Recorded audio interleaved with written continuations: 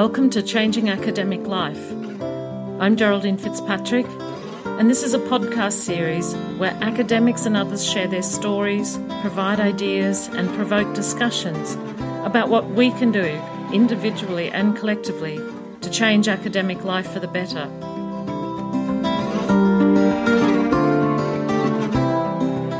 So welcome to this short podcast at the beginning of 2020. And apologies up front for a bit of a croaky voice, just getting over a flu, typical Northern Hemisphere flu season.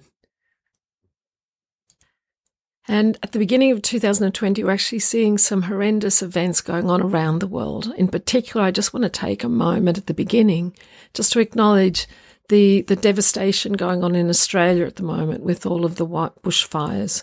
It's so heartbreaking. This is really just an unprecedented scale. So for all of you who are in Australia, sending out love and thoughts at this time.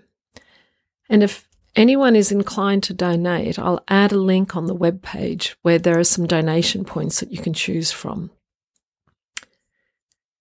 In starting this year as well, I also want to thank you for your support. Particularly over the last year or two, it's been really invaluable, and the feedback that you give really makes a difference to me in feeling like the effort, and it is quite a substantial effort in spare time that goes into this, is worthwhile. And also recognise that I've not been able to put in the effort that's been needed in the last year just because there's been so much else going on. So I think we managed to get out about 7 podcasts this year, and in 2018 we put out 12. A lot of these are captured relatively opportunistically, as I know I'm going to meet people at conferences or meeting them in some other way, or they might be coming and visiting Vienna. But still also trying to keep an eye on the diversity of people in terms of experience and backgrounds, career stage, sort of institution they're at, sort of work people do. As ever, I always find people's stories incredibly humbling and inspiring, full of insights, and there's always something that I take away to think on for my own situation. And from the feedback that I get from lots of you, you also seem to find that there are lots of really good insights. So I want to thank the people who so generously agree to sit down and be vulnerable and share their experiences so honestly over these last couple of years.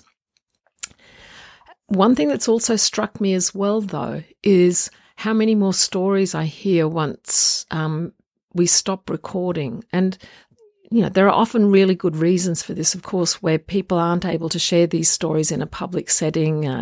It may be institutions that they're working at or people that may become identifiable. But it has reminded me that all of our colleagues, all of us have really amazing stories to tell. And also that some of these stories that people can't share publicly, many of us probably also have similar sorts of stories and these are the stories where people particularly need support and care and encouragement. So I just encourage us to look out for who we're working with and to connect with people on a deeper level so that we can be the support for one another and help navigate the challenges and joys of the work that we're doing. So it's been a busy couple of years for various reasons from my side. In 2018, I spent much of it on sabbatical. Some of that time was in Australia. And then coming back, a big focus was organising with a wonderful colleague, Steve Brewster, and an amazing, huge team of co-organisers, the main conference in our research area. The conference is called CHI, and that happened in May. It was an enormous amount of work, but also incredibly rewarding and really great to be able to sort of serve the community in this way. There was also some particularly challenging aspects of it, though, and some of it was around some of the discussions that I think are happening in the broader community and enabled by social media as well. And that was just trying to navigate the balance between recognizing that we're not perfect communities and that we always have room to grow and develop, wanting to support and recognise people who've never felt as included or represented or supported as they probably should be, and allowing spaces for their voices and experiences to be heard, and also trying to recognise and respect and support the people, the volunteers who are working on our organising teams, who put in an enormous amount of care and effort into trying to create these sorts of events for their peers. So it's been a real learning experience in how to enable and support people speaking truth to power that really gives space for people's pain and experiences to be heard, to do it in a constructive way, and more importantly, to constructively respond to this. And I've been thinking about how can we have more and conversations. So not counterpointing, but building on and recognising that there are some things that are working well, and we have come a good way on a journey. And there are also some things that are not working so well. And it would be great if in the next iteration we could do particular things to make these issues better. Reflecting this sort of attitude, I ended up writing an open letter to the peer community on the back of some particular issues that had generated lots of social media discussion and quite a lot of pain and hurt all around. And it generated a lot of feedback and support, a lot of it positive, and also some people who felt like I was trying in some way to shut down their voice, which was not my intention at all. So this is a learning journey, I think. And it's still something that I'm reflecting on about how to do it in the best way. The other thing that's been going on in the last couple of years was that I finished off in my spare time a Masters of Applied Positive Psychology and Coaching Psychology, doing it as a distance learning student at UEL. It was actually my sanity saver, especially because earlier there were quite a lot of issues going on from work, and it was just so important being able to go and lose myself in the studies for this course on issues that I'm really passionate about and care about, which is developing and growing people and helping people realise their potential. So, yeah, I had a lot of fun doing that. And I think I said at the last reflection 2 years ago that starting to run a lot of early career workshops, and we've been adding more workshops around topics of leadership to that and on very specific topics as well. And this degree program has been brilliant for providing the research evidence base behind a lot of the things that I can offer in these workshops. I've also been doing lots of court talks and keynotes, which I love doing. One in particular that I can just draw attention to was one for the ACM Women's Conference in Greece, where I could talk about some of the issues that are particularly important to me. And the title of the talk was on super chickens, superpowers, and small actions with a big impact.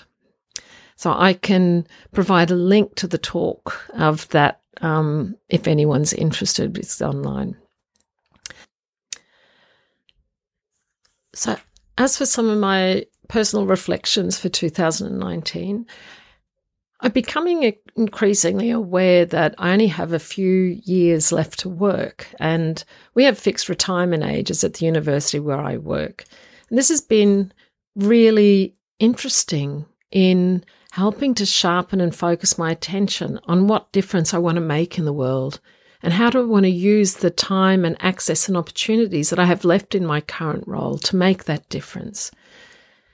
And I find that that's leading me to make different choices at the moment. And I know I'm in a very privileged position to do that at the end of my career. But I also think that there are some versions of this that we can do at any stage in our career, because what's been helping me think about and make those choices is identifying there's this lovely German term called roter Faden, red thread, identifying what are the red threads across my careers. What are the sorts of activities or roles or contributions that I've been able to make over the years that I've really cared about and that have really mattered. And I say careers because I have had many different careers, starting off doing social work, then deferring and falling into nursing, being in charge of operating theatres, outpatients departments and various other departments for a while at a relatively young age, training to be a midwife, setting up a private practice with some great colleagues as the first private midwifery practice in our state where we lived, going and doing computer science, as you do, staying on doing a PhD, but doing something in a very sort of traditional computer science department that was trying to bridge computer science and the social sciences, which was a bit radical at the time. And working in industry, working in research organisations, and then the last years in more traditional academic roles. Now, if I look across all those, they've actually been in very different sectors. I've played a whole lot of different formal roles, but if I look across them, I can see that there's the same sorts of things that have played out regardless of the titles. And they're things like taking a concern for the perspectives of, people on the ground, for some want of some better way of framing it, of whether that's setting up at the school council in high school because students needed a voice in running the school, or setting up the private midwifery practice to enable more women-centred care, taking more of a people-centred perspective when it comes to thinking about technology and so on. And the other strong thread that I see throughout has also been a concern for creating positive environments for people to grow and develop. And again, whether that's sort of in the operating theatre, sitting down with each of the people in the team and saying, what are you currently working on? What would you like to be able to do? And how do we set up a training plan for you to be able to move into those new roles? Or supporting training midwives, or the work that we do day to day with students and colleagues, in our academic roles, running the workshops that I talked about. These are the things that I orient to, regardless of the label of the career or the sector. And I think it's interesting to be able to reflect back on your career to help identify where are those moments where you find your energy and where you're prepared to put in the time and effort because it's something that you care about. And in whatever formal role we're currently doing, how do we create space and opportunities to do more of those things? Because they're the things that matter to us. They're the things that we're often good at. And they're the things that make us get out of bed and come to work each day. And I'm a strong believer in the fact that often in our roles, there's, regardless of what's in the formal definition, role definition, there can be room and scope to shape the work that we do in this way. And there's some research that suggests that we actually don't need a lot of this good stuff in our working week for it to make a difference. I think, if I remember correctly, it was something like if we can have 20% of our work really being connected to these things that we love to do, that can make a big difference. But the other thing I've been really reflecting on for 2019 is that it's not enough just to have the luxury of being able to make some selective choices about what I focus on in terms of what I love to do, but that I still have to recognise I only have limited time. And I didn't look after my future self as well as I needed to. And there were times when, I had too many commitments back to back, and I would sort of think, why did I say yes to this? Because I need to get much better at actually documenting and planning in the time it needs to prepare for something and travel to something, as well as just the day, giving the talk or doing the thing. So, and I know that there are some colleagues of ours who've spoken on this podcast. I know that Anna Cox and Amy Coe in particular have been and are being very deliberate in trying to really capture this effort and factor that into their decision making. So that's something I want to get better at in this next year. So that's the end of reflections for 2019. Wishing you a great 2020. May you find some time to connect to the things that you really care about. May you find time to honour all areas of your life, not just work. May you do great work, have great friends, have lots of fun. And I look forward to bringing some more conversations with our colleagues in the new year. You can find the summary notes and related links for this podcast on www.changingacademiclife.com. You can also subscribe to Changing Academic Life on iTunes and now also on Stitcher. And you can follow Change ACAD Life on Twitter. And if something connected with you, please consider sharing this podcast with your colleagues so that we can widen the conversation about how we can do academia differently.